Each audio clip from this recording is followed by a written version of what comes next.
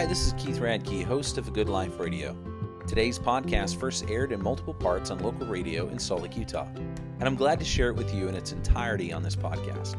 For more information about the show as well as River Community Church, which produced this conversation, visit agoodliferadio.com and let us know you enjoyed the show. God bless you. Now let's join today's conversation.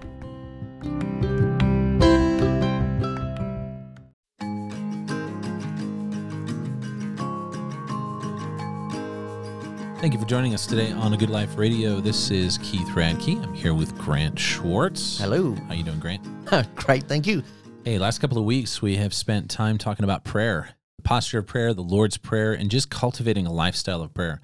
And we've seen it at River Community Church, our home church together, where God has been answering some pretty cool prayers. And I don't know if that's the right way to say it, but God has really come through in a way that's visible.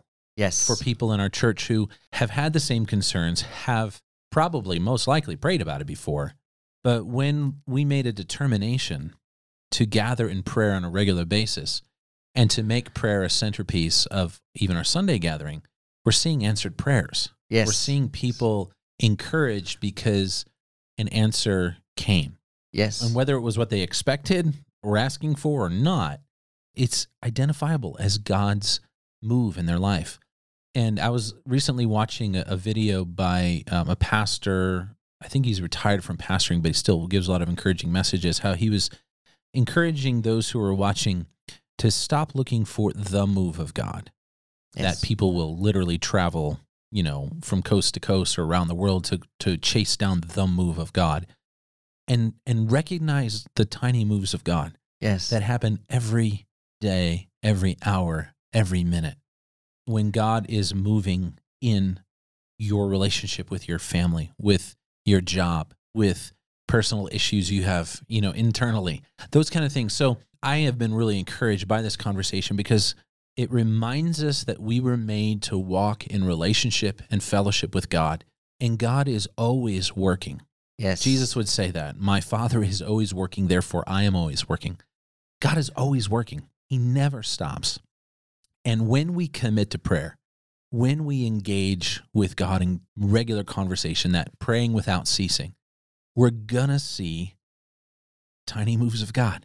That's right. We're going to see the move of God in every place. Now, in this week's conversation, we're going to talk about the people of prayer in Yes. the Bible. We're going to talk about people who learned through habit, however they learned and came to a place where when they prayed, they expected God to answer. Yes. And, we've even seen some of David's Psalms where he's like, Lord, why won't you answer? Yes. Because he had an expectation that his communication with God was two-way. Mm-hmm. So let's spend some time this week just building on this topic of prayer, and let's talk about some of these people of prayer in the Bible, some of the things that they prayed and what happened, what we can learn from it. Yes. Well, one of the things I love about prayer and God, this is going to sound odd, but prayer is a bit like belly buttons. There's innies and outies. Interesting. And quite often we seek God in prayer expecting an outward move of God, but more often than not, that God's answer is an inward move. And as we read, we've got a bunch of scripture to work through today, you'll see that some of God's prayers are outward, his answers, his responses are outward responses, outward answers, and many of them are inward changes, inward responses. And too often we look for the big grandiose outside ones. We do. We look for the neon sign. Yes. We look for the earth to shake. I'm even in conversation that I've had with my wife, she tells us often, it's like her first prayers were, God, if you're real, move that lamp, or something like that. And she had to learn, like, God's not a genie, just doing things on demand. God has a will and a purpose for our lives, and prayer is an alignment on our part with what he wants for us. Yes, that's right. Well, we're going to kick off with reading from Jonah chapter 2, verse 2 to 9. This is where Jonah is inside the whale, and I'm just going to read it. I called out to the Lord out of my distress, and he answered me. Out of the belly of Sheol I cried, and you heard my voice. For you cast me into the deep, into the heart of the seas, and the flood surrounded me. All your waves and your billows passed over me. Then I said, I am driven away from your sight, yet I shall look upon your holy temple. The waters closed in over to take my life. The deep surrounded me. Weeds were wrapped around my head at the roots of the mountains. I went down to the land whose bars closed upon me forever. Yet you brought up my life from the pit, O Lord my God. When my life was fainting away, I remembered the Lord, and my prayer came to you in your holy temple. Those who pay regard to vain idols forsake their hope of steadfast love. But I, with the voice of thanksgiving, will sacrifice to you. What I have vowed I will pay. Salvation belongs to the Lord. Wow, that is deep, and literally, that was deep. Yes. Because Jonah was in the belly of the great fish. Yes. He had been swallowed, and if you doubt this story, look at maritime history. There are plenty of examples of people being swallowed by a large fish and being recovered alive. So we're just going to say that. But here, Jonah was on the run, Yes. away from God. That's right. And God let him run for a while, but the tether came to its end.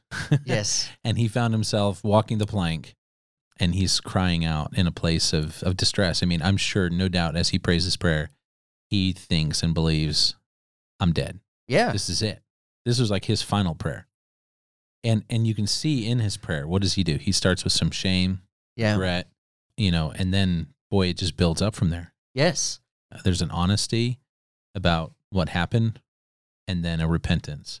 Yes. And then what does he do? He says, God, I'm going back to, we would say it in the New Testament context, I'm going back to my first love. Yes. Thanksgiving, sacrifice, what I vowed I would pay, salvation belongs to the Lord. Well, this is a good prayer. It is. What I love about it is he's in a position now where he's had to recognize his running away from God, which we're actually going to look at later when David, in one of the Psalms, he realizes that he cannot run away from God. Yeah. And it's not a good thing to run away from God. And Jonah's realized this. So he came to that point, and as Keith said, shame, regret, repentance, he changed his posture. Yeah. We talked about that last week. He turned from Jonah, the man running away, to the Jonah going, oh, bugger, I've stuffed this one up.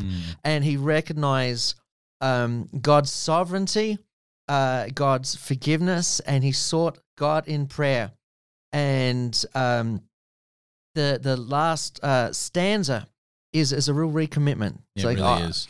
When my life was fainting away, I remembered the Lord, and my prayer came to you into your holy temple. He's going, yeah, God, I know you're hearing me. I know what I've done, but I know you're still there. I heard a message from a pastor once, and I don't remember who it is, but the heart of the message, the point of the message sticks with me, that of getting to the bottom of ourselves. Yes. And that when we get to the bottom of ourselves, we find out what's there. Mm-hmm. And if you have put your faith in Christ, he will be there. Yes. Right? He will be the founder. Even if we pull a Jonah and we run the other direction when God calls us in the opposite direction, right? Even when we pull a David and we do something that is abhorrent, God will allow us to get to the end of ourselves, the bottom of ourselves, so we will find him again. Yes. And that's what happens here. When my life was fainting away, I remembered the Lord, and my prayer came to you into your holy temple. Now, this is really cool because I don't think he's talking about the holy temple in Jerusalem. No, it's not a reference to Jerusalem. He looked up to God in his holy temple in heaven. In the book of Daniel, when Daniel's praying, you'll see that he opens his windows and he's overlooking Jerusalem. But this is not a reference to that because there's no doors or windows inside a whale. So he was posturing towards heaven, seeking God in heaven, acknowledging God's righteousness in heaven. And even though he was afraid God would not look down on him with grace and mercy, I mean, he was pleading for God and grace and mercy. He resolved to look up to God in a posture that's saying, God, I recognize who you are and I recognize my weakness before you. That's really good. Now, he uses a term that David uses as well, where he talks about Sheol. He says, out of the belly of Sheol I cried. And David would actually speak prophetically of Jesus, that you will not leave, his body in the grave or in Sheol, right? So what is Sheol? Where is this place, or what is he referencing? Well, it's a Hebrew term, if I understand correctly, which it means the state or abode of the dead. The grave was the word used for the resting place of the body, but Sheol, how do you pronounce that correct? Is it Sheol? Sheol. Sheol was a resting place of departed spirits or personalities. That's really interesting. So two distinct things, grave, being in the grave, Right. and Sheol, two different things. Which is a place where a person, if we understand kind of the Old Testament afterlife, it was a holding place for those who believed in Christ or believed in God or didn't believe in God. And there was a separation, there was a gap, there was a distinction, and they waited with expectation for judgment. Yes. And Jesus went and rescued those who had been waiting with expectation. They had put their faith in God, like Hebrews 11 said, those who looked forward and didn't see that which they were expecting. So, wow, this is great. So Jonah is an example to us of someone who, even though they were a follower of God, even though they were called by God and sent with a purpose, they freaked out. Yes. And they ran the other way, but they came to the end of themselves, the bottom of themselves, and they cried out to God, and God rescued him. He does not reject those who call out in repentance, and I love this, he doesn't give up on those who are his. Amazing. Absolutely. Hi, this is Keith. I'm here with Grant, and we're continuing our conversation this week about the people of prayer in the Bible. And this next person is just really an incredible example of someone who just exemplifies a strength and a humility in coming to pray to the Lord, and that is Hannah in 1 Samuel chapter 2. Grant, just introduce us to Hannah. Well, Hannah was one of two women married to a man called Elkanah. And it's not clear in Scripture which one he married first. But what we do know is that Hannah had no children, and his other wife, Peninnah, had many. And having children, as we know from the context of culture, was really an important part. Right. But Hannah's infertility didn't matter to Elkanah. The Bible makes it very clear, though, how deeply he loved her and the pain that Hannah endured from his other wife. And I'd just like to put a little asterisk here, and there's a footnote down at the bottom of our conversation that this is dealing with the topic of polygamy, but it is reporting the news. Yes. It is not condoning. No. This is not an endorsement. There's no biblical teaching to justify. This is simply reporting the news of what happened. Yes. Right. This was this man's choice, and it comes with its own complications and its own problems, and always anything outside of God's purpose for us is going to be filled with trouble and filled with grief. So it is important to say that. Okay, end of the footnote. Yes. Back to this situation. Elkanah has two wives. Yes. One is having children. The other is barren. And this infertility is that which causes a lot of heartbreak. So she begins to pray. She goes to the tabernacle and she offers this prayer. She says, "My heart exalts in the Lord. My horn," which was an expression of strength, "is exalted in the Lord. My mouth derides my enemies because I rejoice in your salvation. There is none holy like the Lord, for there is none besides you. There is no rock like our God. Talk no more so very proudly. Let not arrogance come from your mouth, for the Lord is a God of knowledge, and by him actions are weighed. The bows of the mighty are broken, but the feeble bind on strength. Those who were full have hired themselves out for bread, but those who are hungry have ceased to hunger. The barren has borne 7, and she who has many children is forlorn. The Lord kills and brings to life. He brings down to Sheol and raises up. The Lord makes poor and makes rich. He brings low and he exalts. He raises up the poor from the dust. He lifts the needy from the ash heap to make them sit with princes and inherit a seat of honor. For the pillars of the earth are the Lord's, and on them he has set the world. He will guard the feet of his faithful ones. But the wicked shall be cut off in darkness, for not by might shall a man prevail. The adversaries of the Lord shall be broken to pieces. Against them he will thunder in heaven. The Lord will judge the ends of the earth. He will give strength to his king and exalt the horn of his anointed. Here we see a woman who began in a place of brokenness, Yes.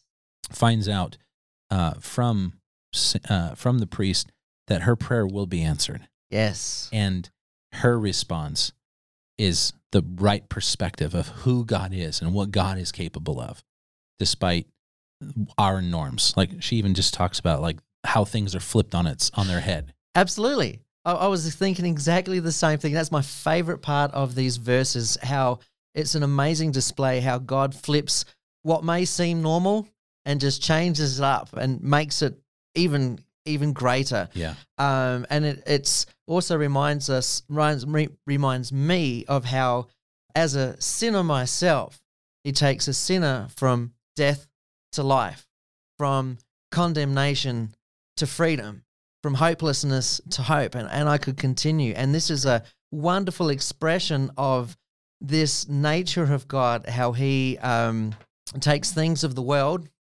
changes them, flips them upside down, and turns them into wonderful things.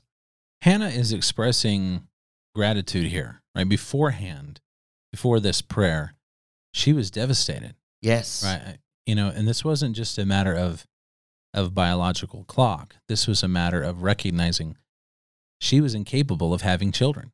The issue was her. She Yes. blamed herself. And she was helpless in that sense, but she also, I think, had lost hope. Yes. That she would bring honor to her husband's name, that she herself would be able to enjoy, having children. And so here she is, just devastated, brokenhearted. But she goes to the place of prayer, which you can tell this was a familiar place for her. Mm-hmm. This wasn't desperation prayer. They were going annually to the tabernacle to offer sacrifices. This was part of their lifestyle. And part of her lifestyle of prayer, she just came with a different posture. Yes. One of humility, one of hopelessness, one of brokenness. And she's going to leave grateful, rejoicing, and expecting a miracle, a literal miracle. Yes. The start of this, I love the language. And when I read through this, I think we don't pray like this. We don't pray like this often enough. Like words like exalt. It's not a word we use commonly. No. But we haven't really replaced it with anything equal as well. And my heart exalts in the Lord. What do you think that means? It's an elevation. Yes. My heart is elevated in the Lord. Here I am in a place of lowliness. I mean, she elaborates. The Lord makes poor and makes rich. He brings low and he exalts. He raises up the poor from the dust. So she's expressing that her heart was down, was deflated, was in a place of despair, and God has elevated her. This is an elevation. So this is something that happens when we worship God.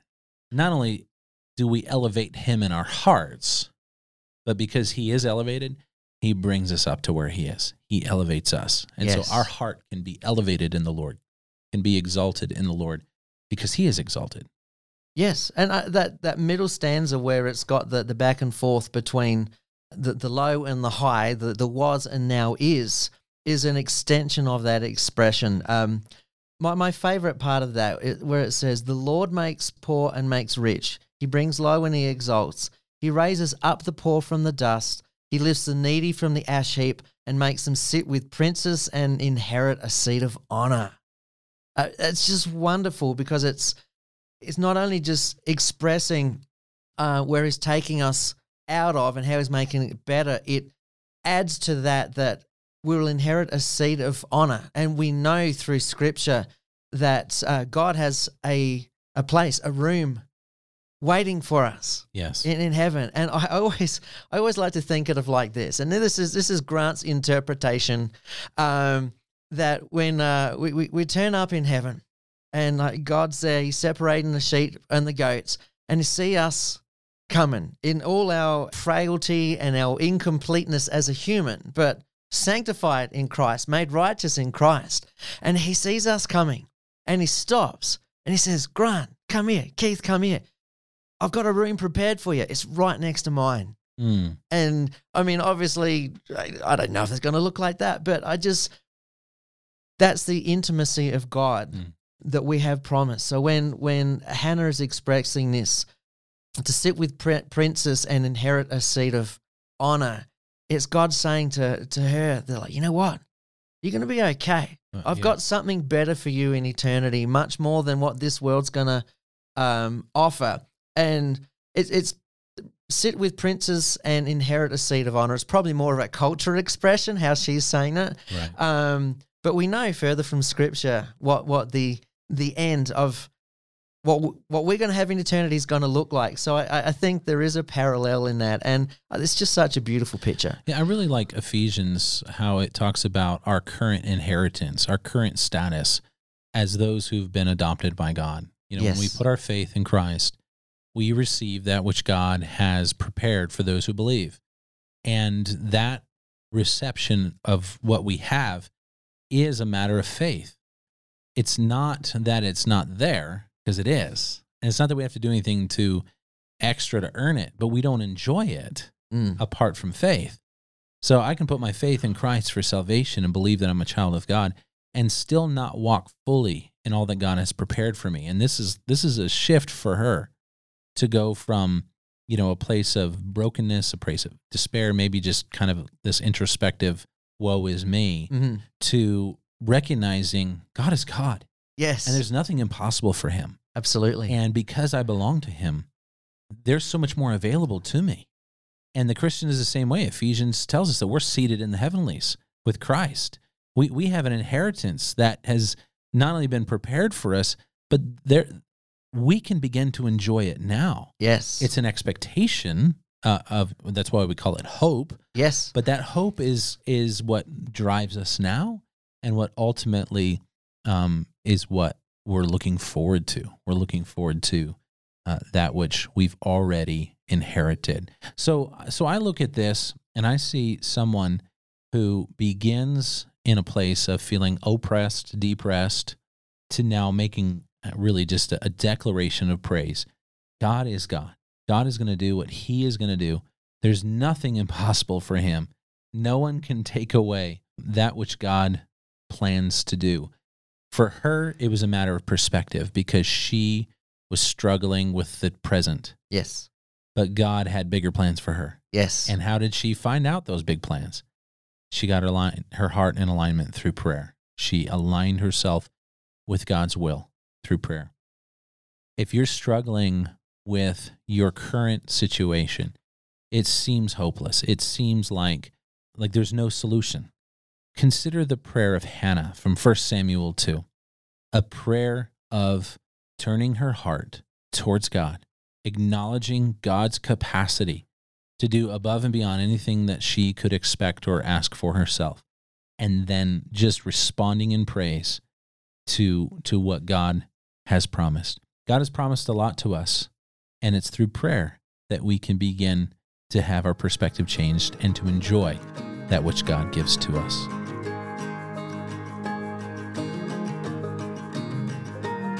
This is Keith. I'm here with Grant, and we continue our conversation on the people of prayer that we find in the Bible. I want to encourage you with this. You and I can be people of prayer. Yes. And it's as simple as doing it. Yes. It's as simple as praying. Yes. Praying is a conversation. It's talking to God and posturing our heart to hear from God. That's right. Right? To approach him with humility, with reverence, with expectation, and to believe that he is going to respond. Yes. And in that belief, I'm going to do two things. I'm going to quiet myself to listen, and then I'm going to open his word. Yeah, that's two things. Yes. So, Grant, as we've taken a look at a few prayers, we looked at the prayer of Jonah, the prayer of Hannah. Let's look at Daniel's prayer from Daniel chapter 9. Here's a guy in exile. This guy has been literally transplanted against his will from his homeland of Israel, and he is now in Persia, and he is a captive, and he has been put into employment for his skill set and his usefulness to the king. He was a guy that could have easily given in.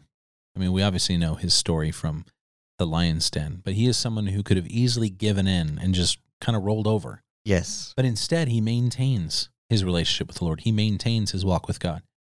And he has an incredible, incredible life of prayer. Just kind of unpack this for us here from Daniel 9. Daniel 9, it's an amazing prayer because it's it's a bit unique in the sense that he recognizes that the 70 years of exile have ended because the Babylonians came in and made a great big mess of things. But he's praying on behalf of his people. This prayer is not just an individual prayer. He's coming to God as a representative of the people of God, which we know through the Old Testament, the Israelites didn't always do so well.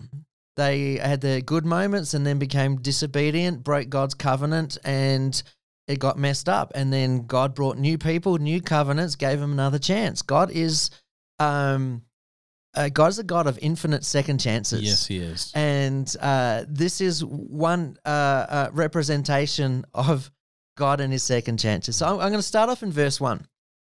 In the first year of Darius, so this is not the prayer, but just an introduction. In the first year of Darius, the son of, I don't know how to pronounce that. Ahasuerus. Oh, bless you. But yes, by descent a Mede, who was made king over the realms of the Chaldeans. In the first year of his reign, I, Daniel, perceived the numbers of years that, according to the word of the Lord to Jeremiah the prophet, must pass before the end of the desolations of Jerusalem, namely 70 years.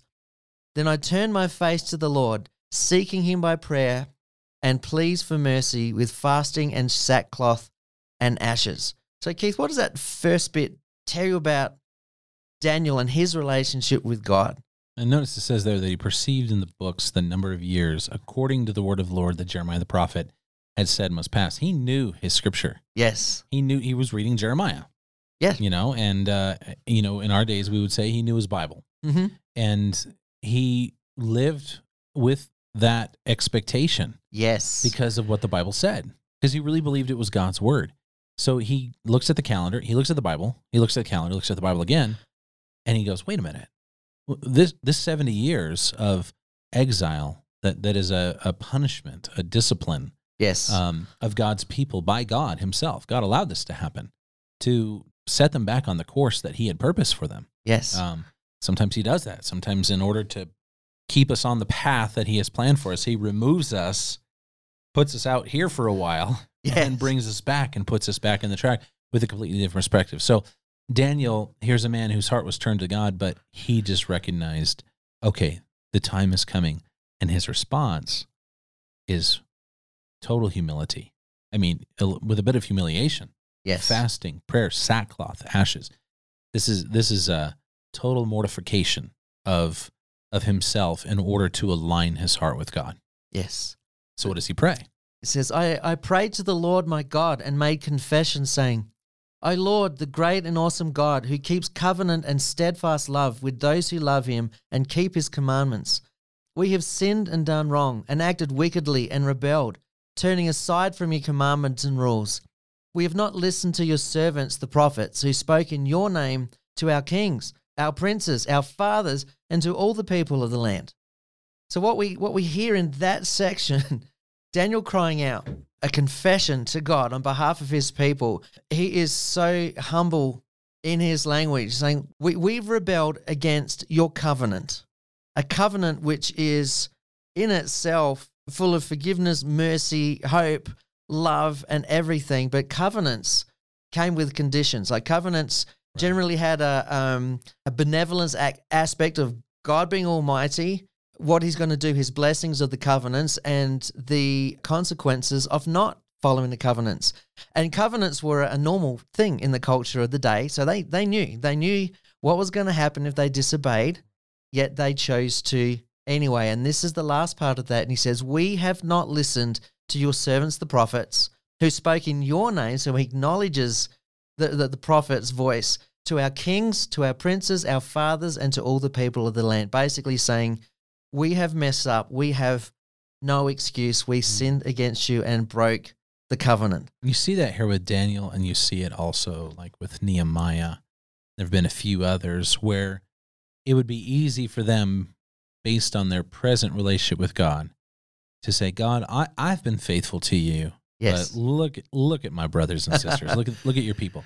No, they lump themselves in with the sin of the people, Mm-hmm. the rebellion against God. You know, he says, we have not listened to the prophets. Well, obviously Daniel he was reading the scriptures, looking at the calendar, reading the Yes. scriptures, looking at the calendar, doing the math and realizing where he was at. But he realized it's not just me. No. We all, I mean, yes, can the prayer of one person move mountains? I mean, James says that the fervent and effectual prayer of a righteous man, you know, accomplishes much. So yes, I mean, God can do what he does. But in this case, he recognized this is a national dilemma Yes. brought on by national choice. Yes. And the only way for us to make things right, according to the covenant, Yes. is to acknowledge our national responsibility. That's right. And exhibit national repentance and call it to God and let God do a national deliverance, which he does. That's right. And the word reconciliation comes to mind. And just as much And as what does that mean? reconciliation, to make right with the person that you've wronged. That's good. That's probably the simplest way. And that's exactly what happens when we are forgiven in Jesus' name. We are reconciled to our Creator. He's the one that we've sinned against. He's the one that we've betrayed, but we are made right through Christ because he's paid our debt. So Jesus made right with God what we did wrong, which is the amazing part of the gospel. Well, we're going to continue for the last few minutes, just running through a couple of the verses. And I'll read these one after another, and you'll hear a tone through this, which I think is wonderful to grab. Verse 7 says, "To you, O Lord, belongs righteousness, but to us open shame." Verse 9, "To the Lord our God belong mercy and forgiveness, for we have rebelled against him." And 17 to 19, "Now therefore, O our God, listen to the prayer of your servant and to his pleas for mercy. And for your own sake, O Lord, make your face to shine upon your sanctuary, which is desolate. O my God, incline your ear and hear. Open your eyes and see our desolations and the city that is called by your name. For we do not present our pleas before you because of our righteousness, but because of your great mercy." This is so important. I think as Americans, we need to take a cue from this prayer. We are not in the same type of captivity or bondage, literally, that Daniel and the people of Israel were here in Babylon. But we are headed down a very destructive path. And, you know, I think we can see that around the world. So many nations as a collective have rejected God. Yes. And he says that we have rebelled against him. Mercy and forgiveness only is found in God. Yes. And our rebellion is not against man-made laws. It's not against cultural trends. It's not against national history. It's against God. This is about our relationship with God as a nation, and we need to get to this place. We don't present our pleas before you because of our righteousness. There's nothing good in us. No, it's because of his mercy that we can come. You know, we've talked about this a few times, how it's an approach to the throne of grace. Yes. Right? We come to God to obtain mercy and forgiveness because that's what's found in him. That's his character. That's his nature. And part of our prayers is a recognition of our inability, our inadequacy, and our complete falling short, you know, of the glory of God. And so in that falling short, instead of losing hope and despairing, we can come, and it says here, because of his great mercy. There is mercy for us. You know, friends, if you're listening to this right now and you are dealing with your own stupidity, your own sin, your own sense of just letting God down, God is real. He's honest. He's going to handle your sin the way it needs to be handled. And he did that through Jesus. Yes. And he dealt with it. And all we have to do is come to him, not because we're righteous, but because he is merciful. So come to the mercy of God. Find healing, find help, find hope in the God of mercy. As we continue our conversation this week about being people of prayer, we're looking specifically at the people of prayer in the Bible. Grant, I want to talk about Paul. He was a man of prayer. Yes. And some of his prayers I can relate with because you realize if you get stuck in a situation that you have no control over, like Paul did when he ended up in prison a few times just for being a Christian. Yes. You know, for disturbing the peace with the gospel of peace. Interesting. he had to learn to make the most of that moment. I love the prayer at the end of Ephesians chapter 3, and I just want to read this, and let's break it down, because this is a great prayer. This is about who we are in Christ. And it's not so much that we would achieve these things, but that we would recognize that we have these things in Christ. As he is talking about the people of God in Ephesians chapter 3, Paul writes this: "For this reason I bow my knees before the Father, from whom every family in heaven and on earth is named, that according to the riches of his glory, he may grant you to be strengthened with power through his Spirit in your inner being, so that Christ may dwell in your hearts through faith, that you, being rooted and grounded in love, may have strength to comprehend with all the saints what is the breadth and length and height and depth, and to know the love of Christ that surpasses knowledge, that you may be filled with all the fullness of God." This is about having our eyes open to realize what we have in Christ, that if Christ is dwelling in us, we have this power through the Spirit. We have these riches of his glory. We are a part of the family of God. We are rooted and grounded in love. We have strength to comprehend with all the saints just how big God's love is for us through Christ, and that we would be filled with the fullness of God. What else can we learn from Paul's prayer in Ephesians chapter 3, Grant? One of the aspects of this prayer which I love is, here is Paul in prison around 62 AD. He's in prison in Rome, yet he's writing to a young church in Ephesus. But he's not asking for things for Ephesus. He's the one in prison, yet he's the one encouraging his brothers in the faith. So, well, hang on, shouldn't it be the other way? Shouldn't the church in Ephesus be the one concerned to Paul? And I'm sure they were, but that didn't stop Paul from pouring his heart out to God and seeking God on their behalf and praying for them and encouraging them. They were discouraged in their faith because Paul was suffering in prison. So he is trying to show them, say, no. God's bigger than my circumstance. God's bigger than me, and he is more than enough for you. He is greater than you can even imagine. His grace and his mercy and his will for your life, his will for you as a church is beyond your wildest dreams. But one of my favorite parts, the whole thing's my favorite part, I've got to admit. I love the way that Paul starts off. For this reason, and he's responding to their concerns, I bow my knees before the Father. It's the perfect way to begin. It's a reflection of how Jesus taught the disciples to pray in the Lord's Prayer, is acknowledging Our God, Father in heaven, exalting God, just as we learned before that Hannah did. I bow my knees, I'm humbled before the Father. And then he says, from whom every family in heaven and earth is named. Where do we get our identity from? He's saying you are in Christ. Yes. Because he created you. He named you. He knows who you are, and he loves you. And according to the riches of whose glory? His glory. His glory.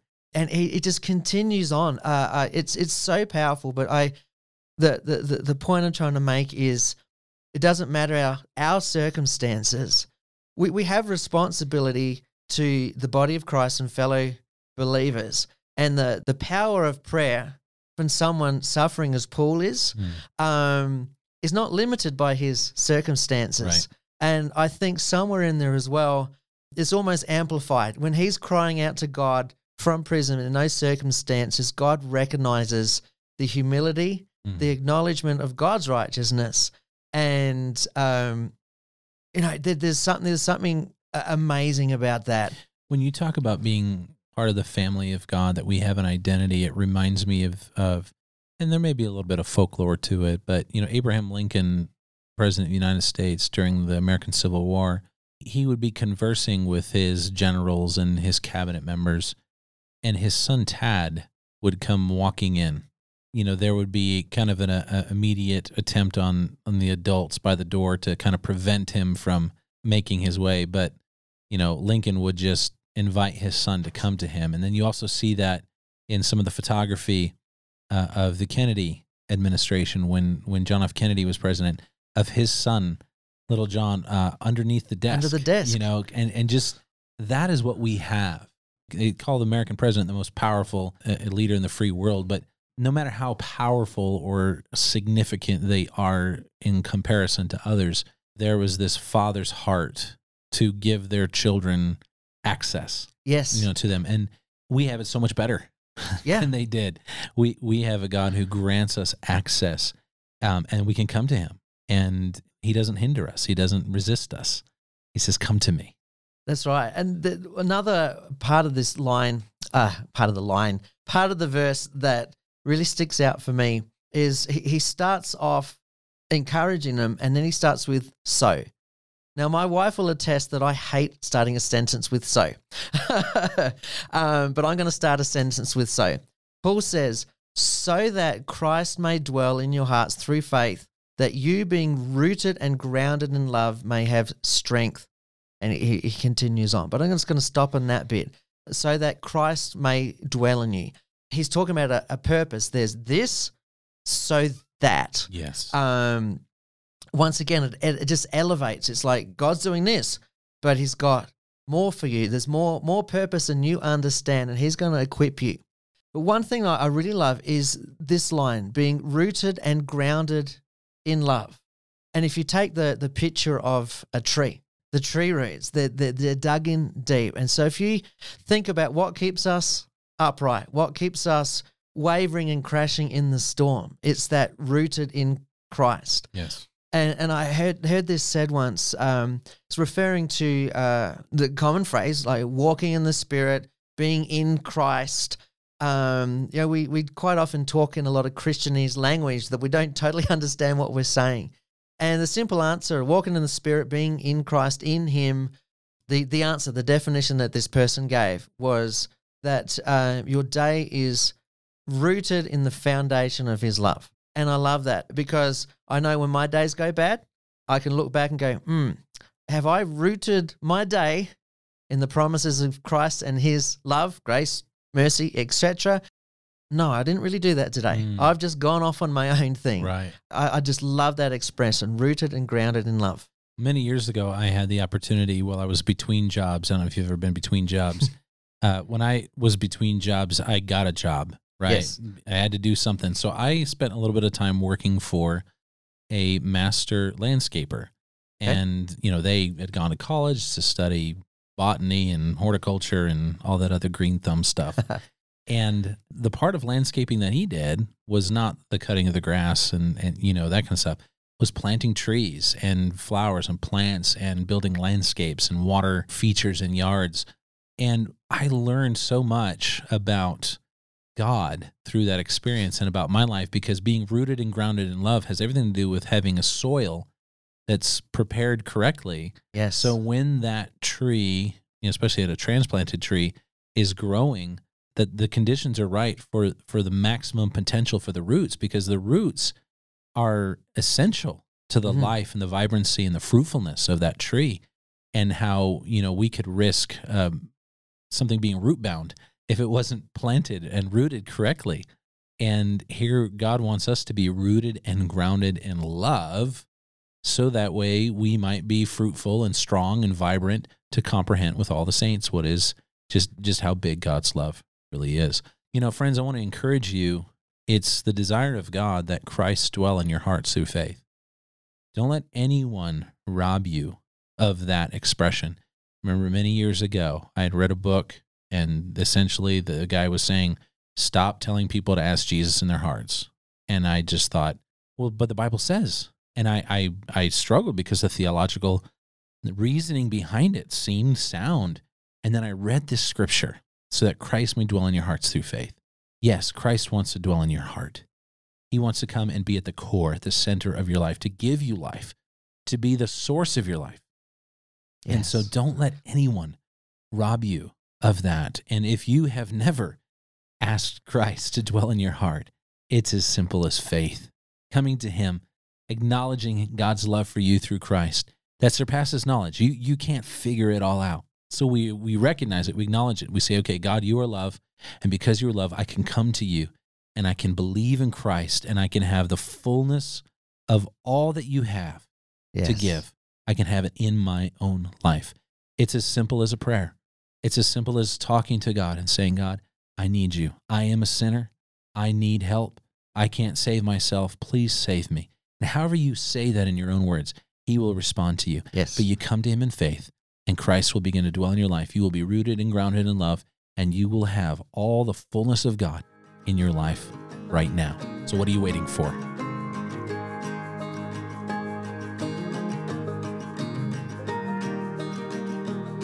Grant, as we wrap up our conversation this week about being people of prayer and specifically focusing on the people of prayer in the Bible, we've looked at some really good prayers from Hannah, from Paul.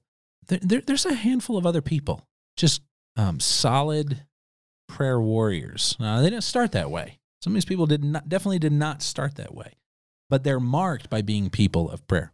Let's just kind of go over some of these ones that we've listed here. Let's see. Starting, you put down page numbers. Thank you very much. David is probably the biggest example in the scripture of a man who was so devoted to prayer. He wrote a lot of songs about it. Yes. He got to a really low place in his life. I mean, Psalm 51 basically is his response to God calling him out on his sin. Yes. That he had committed adultery, that he had the husband of the woman he committed adultery with executed, and he tried to hide his sin. He tried to cover it up. But the prophet comes, gives him a story, an analogy, an allegory about a man who was so rich and so wealthy and had all these flocks of sheep. And a visitor came, and instead of using one of his own, he went to his poor neighbor who only had one. And it was like the family pet. Yes. And he took of that, and he served the neighbor's lamb as dinner for his guest. And David, having been a shepherd, was outraged. Like, who is this person? Like, let me have a go at him. And the prophet pointed his finger at David and said, "It's you. Yes. You did this. Look at all that God gave you, and you robbed a man of his wife and of his life. And God has seen this. And God will be just." And so David, instead of pointing the finger or deflecting the blame, he says, "Against you and you only, God, have I sinned." And so Psalm 51 is born out of that. Yes. Would you just begin to read this for us and kind of break it down for us? Verse 1 and 2. Have mercy on me, O God, according to your steadfast love. According to your abundant mercy, blot out my transgressions. Wash me thoroughly from my iniquity and cleanse me from my sin. This is a very commonly read psalm, but it's one of the most beautiful psalms, I think, in the Bible, because David is broken. It took a lot for David to realize that he was broken. So he was broken in the sense that the prophet Nathaniel came and called him out, and that broke him. So he came to the recognition of his sin. Right. And then he realized that he was completely broken as a human being. We got to remember that David started off as a rock star. Yeah, as a young kid, he defeated Goliath when Saul was too chicken to go out and face him. David stood up in faith alone, and defeated Goliath. He was a rock star. To the people, the Bible says that he's a good-looking bloke. He was athletic, muscular, musical. He was the whole deal. A bit like, Hugh Jackman. Yeah, exactly. That's a good comparison. It was the whole deal. Yet he threw it all away. Yeah. For trinkets, right, as you will. And the Bible goes on to say that God had, he would have given David anything he wanted. And everything that David had, if he wanted more, God would have blessed him with, because David was a man after his own heart. And God had great purpose for David, yet he chucked it in the gutter because he started seeking the wrong things. He wasn't seeking after God. Even though we recognize David as a man after God's heart, his whole life wasn't like that. So in these first verses, you can hear this brokenness. He starts with, "Have mercy on me, God." Can you define mercy for us, Keith? I hate to get my theology from VeggieTales, but mercy is that second chance, to get it right. It's God withholding that which I deserve. Yes. So I can try again. I can start over again. And I think those new beginnings are found in the mercy of God. And this mercy is not because I've deserved it, No, but because God is merciful. that's you know, right. And oftentimes, the translations of the Bible that go back and forth between steadfast love and mercy, that mercy speaks of the fact that this is how it is. Yes. It's steadfast. God does not cease being merciful. So we come to him and we throw ourselves upon his mercy. It's an expression that's used. And I just think mercy is that second chance. Absolutely. I don't deserve it, but God gives it.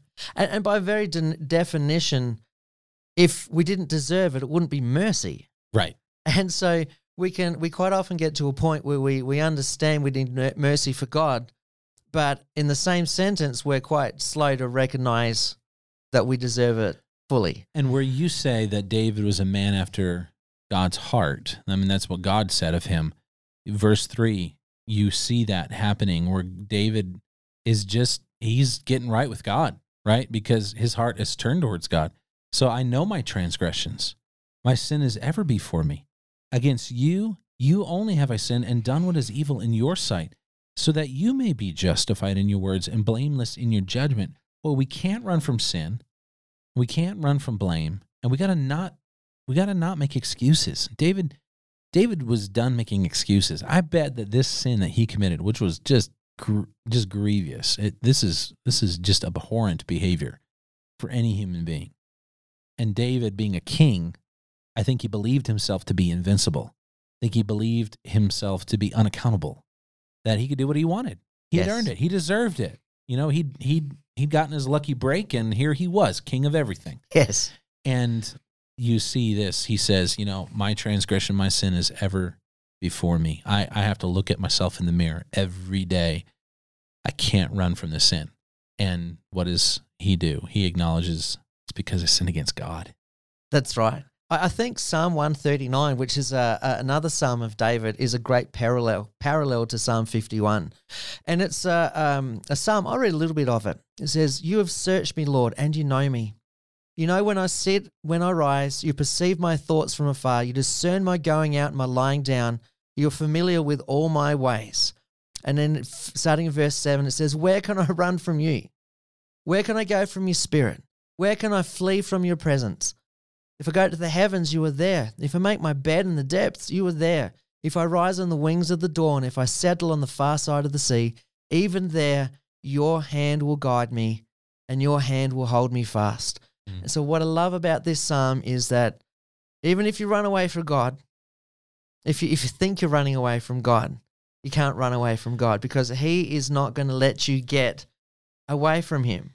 It's a bit like God's a teleporter. This is a terrible analogy, but I'm going to run with it. Just go for it. That it doesn't matter where you run, God's always going to be there. That's right. Which is both scary from a point of conviction, because the Holy Spirit will let you know that you can't flee. That's right. From God. That's right. But how wonderful it is that God's right there to bring grace. In Psalm 139, you almost can hear Jonah thinking through this psalm while he's in that place of being in the depths. He went as far as he could, and God chased him down.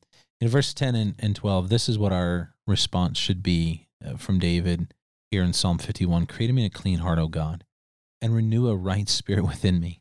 Cast me not away from your presence, and take not your Holy Spirit from me. Restore to me the joy of your salvation, and uphold me with a willing spirit." Sin will rob us of our joy. Yes. We've been saved by God's grace, by faith in Christ. We've been saved, and there's so much that goes with our salvation. But when we sin, and when we don't acknowledge our sin, and when we don't, come to God and repent of our sin and accept his forgiveness, we will lack joy. And that joy is not just a happy feeling. It's not a good feeling per se. It is knowing that God is good and that things are good with God. Yes. It's between you and him. And that's joy. So in the most difficult times of life, we can have joy because we know that we're good with God. Yes. And that God is good. And so David has been robbed of that. And he says, "Restore to me. You're the only one that can give me a clean heart. You're the only one that can make me new again. So don't push me away, God. Don't take your spirit away from me. I need my joy back. Give me my joy back." And this is both a prayer and I think a declaration. Yes. Just acknowledging this is what's happening as I've come to you. David's heart is after God, that God is ready. And that's what I love about God. He is ready. I think there's something powerful as well in the words, take not your Holy Spirit from me. It's an acknowledgement of the help of the Holy Spirit, but I wonder if there's also an acknowledgement that the Holy Spirit is the one who convicts. So it follows up, take not your Holy Spirit from me, because he's the one that's going to call me out. Restore to me the joy of your salvation. So keep convicting me, God, so I will continue to remember and recall and rejoice in your salvation, because what he's realized that he has lost is a broken relationship with God. And we've talked about reconciliation previously, but that's exactly what we lose. We lose that relationship, that intimate relationship, that sonship with God. So we should be praying, Holy Spirit, convict me of my sins. Remind me of the joy of salvation. And that's why when we started this conversation, it's important for us to recognize that prayer is an ongoing conversation with God. And when we stop doing that, when we get out of the awareness and the routine, and I mean a good routine, a life rhythm of talking to God, we'll find ourselves like David did. We'll find ourselves separated from God. And the blessing is he's just right there, right close to us, waiting for us. Call out to the Lord now. Be a person of prayer and let God make you the person he wants you to be. And this is as old and as cliche, it seems, as anything of Christianity, but pray. God's called you to pray, to read your Bible, to pray, to spend time with other Christians, and just watch God do miracles in your life.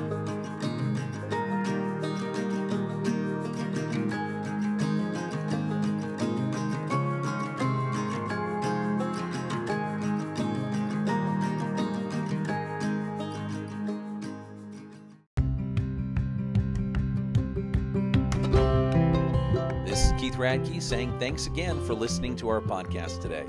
For more information about A Good Life Radio, visit agoodliferadio.com and also visit riverutah.church for more information about our church.